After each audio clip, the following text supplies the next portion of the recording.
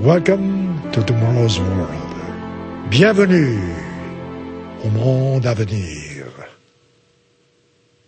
I did not come as one who was hearing Mr. Armstrong. I never knew who Mr. Armstrong was. I came here as a French teacher. And then the thing which surprised me says, "Do you know why you were born?" I had no idea what the church was, and I had plenty of time on hand, and I took some of Mr. Armstrong's booklets and translated them. I was interested, and gradually I began to see that my own private beliefs were not all right. Therefore, I had to change. And as I changed, I began to think of other things.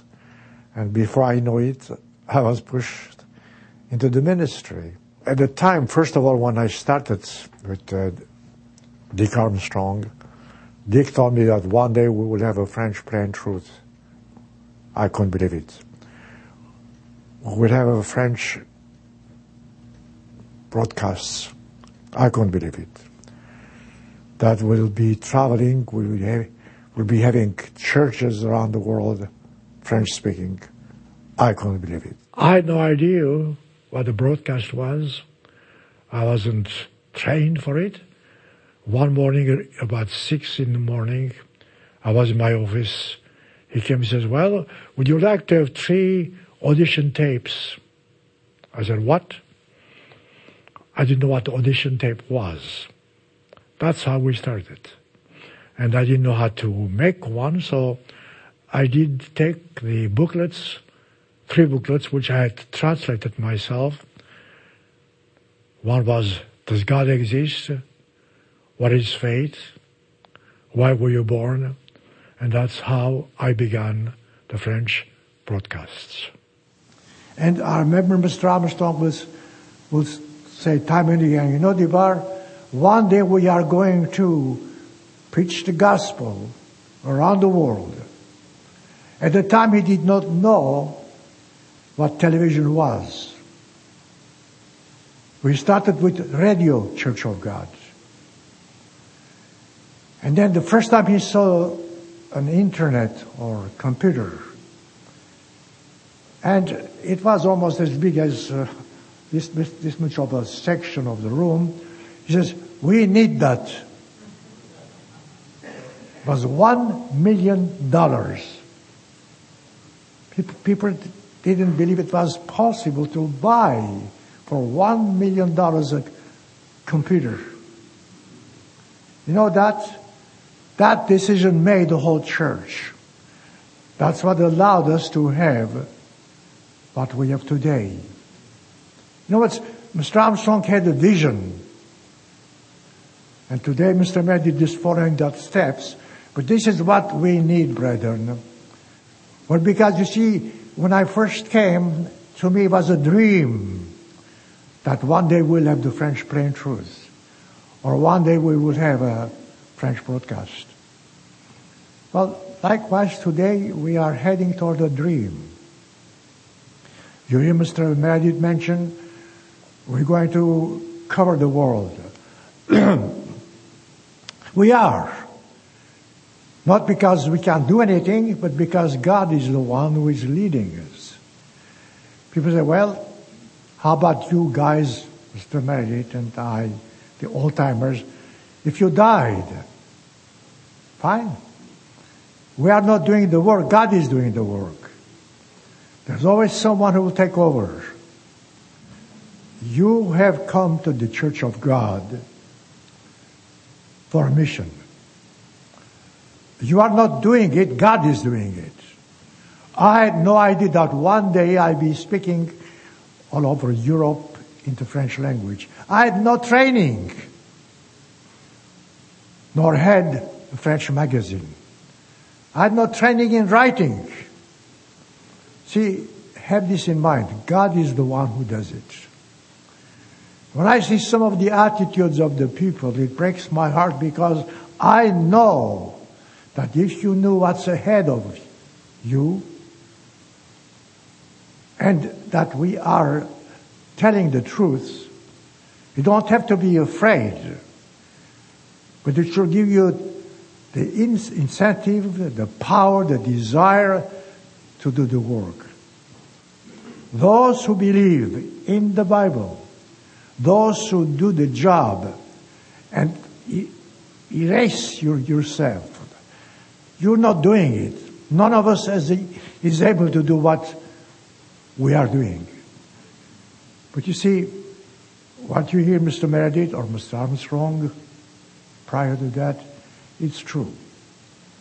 It's going to happen. Just like Dick Armstrong said, Deborah, one day we're going to have French plant food. I said, any more jokes? Likewise, you see, when you hear Mr. Meredith mention we're going to do this and that, don't say any more jokes, but do something.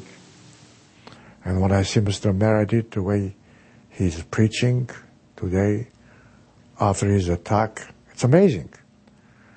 I told him, I said, look, you're speaking much more powerful than in the past.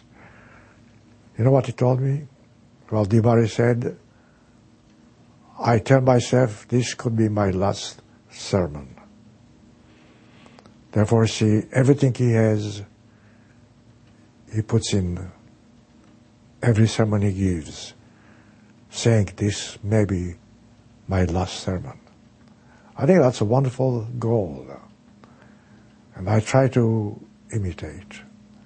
Every time I speak, I say this could be my last sermon too. You see, God loves us. We don't show enough love by appreciating what we have. I would like to see God's people thanking for what they have in their prayers rather than asking for more. I came to the United States because I wanted to be part of a big country. My life has been filled with miracle after miracle after miracle before I came here. When I saw the reason I came for, it's a dream. USA is no longer USA. American people are changing because they are drifting away from God. But God has blessed me because He gave me, under Mr. Meredith, the job of an international director. I see how many people in this country are struggling, are poor, need help, and great USA in the past was able to give to the countries what they needed. Today, no longer. I want to leave a message with you. I saw what it was about 2 or 3 years ago. I saw, as you heard, Mr. Meredith mentioned, young ministers die. And some of us could also go. But brethren, God is doing the work. All you should do, and God wants you to do, believe the reason you were called, sacrifice if need be, and don't ever give up. That's one message I would like to leave with you. Don't give up, brethren. Because God knows what you can do. God knows how much you can give. God knows that unless you and I do what we are called for, then we would have missed our calling. And always, no matter what we do, letting God handle it. Do it God's way, not your way. And ask God, all of us should, look, God, teach me your ways, as David said in the Psalms.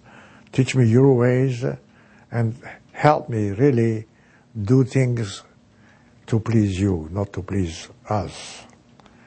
If all of us in God's church try to please Him, try to do what Christ taught us, try to be more better Christians, we wouldn't have the mess we are in today. So yes, government of God is a must. But always remember, God's government, God's ways, not ours. The human nature is ready to compromise. Find ways easier. Don't look for easy ways. Look for God's ways. God has set laws in everything we do. Health, jobs, marriage, profession, whatever it is. Therefore, see, like anything else, all of those domains are ruled by laws. Therefore, if we want to succeed in life, we have to obey the laws. And everything is governed in this world by God's laws. It is a must, it is important, and the more we obey God's laws, the more we appreciate them. The more we realize that God's ways are the only ways to succeed. God's ways are the only ways that makes us happy. But it's not going to be easy. I've been in God's church for a long time to know that life doesn't come the way we expect. We have to really just know that God wants us to learn His way, do things His way, and believe. If we go that way, all of us, I think God would be pleased with us. And you know what? The simplest principle, which you have heard, I've heard, and we have practiced, I hope, the best way of being a leader is to know how to be servants. And that's it. I can see so many people with their big dreams. My friend, dreams only come if we know how to be humble. The secret to success is humility. You know what? When I came to the college, we had 2 students in the French language. One of them I married. The other one, Charles Doherty, married.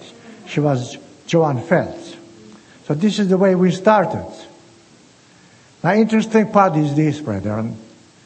I had no idea what Mr. Armstrong at the time preached or believed. But I believed one thing. I knew that if the Bible says something, I will do it. And that's how Dr. Hay tested me. The first time I heard about the Sabbath, I said, why do you keep the Sabbath? I was ready for any kind of an answer to fight back. Because I studied my own way. He said, Mr. Apartian, we keep the Sabbath because God says so. Checkmate. See, that's as far as you can go. And brethren, if you have that in mind, you will never go wrong. If God says something, you better do it, whether you understand or not. Truth is worth seeking for, looking for, fighting for, and believing. Stick to what you believe, even if you have to lose what you have. And believe me, I've had quite a few people, friends, who lost everything. I remember primarily a young man, 20 years old, in Paris. He was drafted. He didn't want to be drafted. They said, well, either you join the army or you go to jail. He said, I go to jail. See, those are true stories. And that's what helped me to get closer to people. I love people. And people around the world are seeking for something. They don't realize that what they are seeking is in the Bible. They don't even realize that it is possible to be Christian God's way. See, we are Christians our ways, even in God's church sometimes. The only thing which counts is to be Christian God's way. Give up what we have to give up. Believe what God says and fight for it. You see, in my life I had to work hard. I had to fight for something. And this is what I mean when we speak of God's church, of the Feast of Tabernacles, or any of God's feasts, or God's Sabbath. Those are the things which help us get closer to God, and also they help us to appreciate God. As I mentioned, even at the latest ministerial conference, we don't have enough appreciation. We don't appreciate what God gives us. We want more. Wanting more is not the answer. It's appreciating what we have. So that has been my goal, and I would like to continue until the end.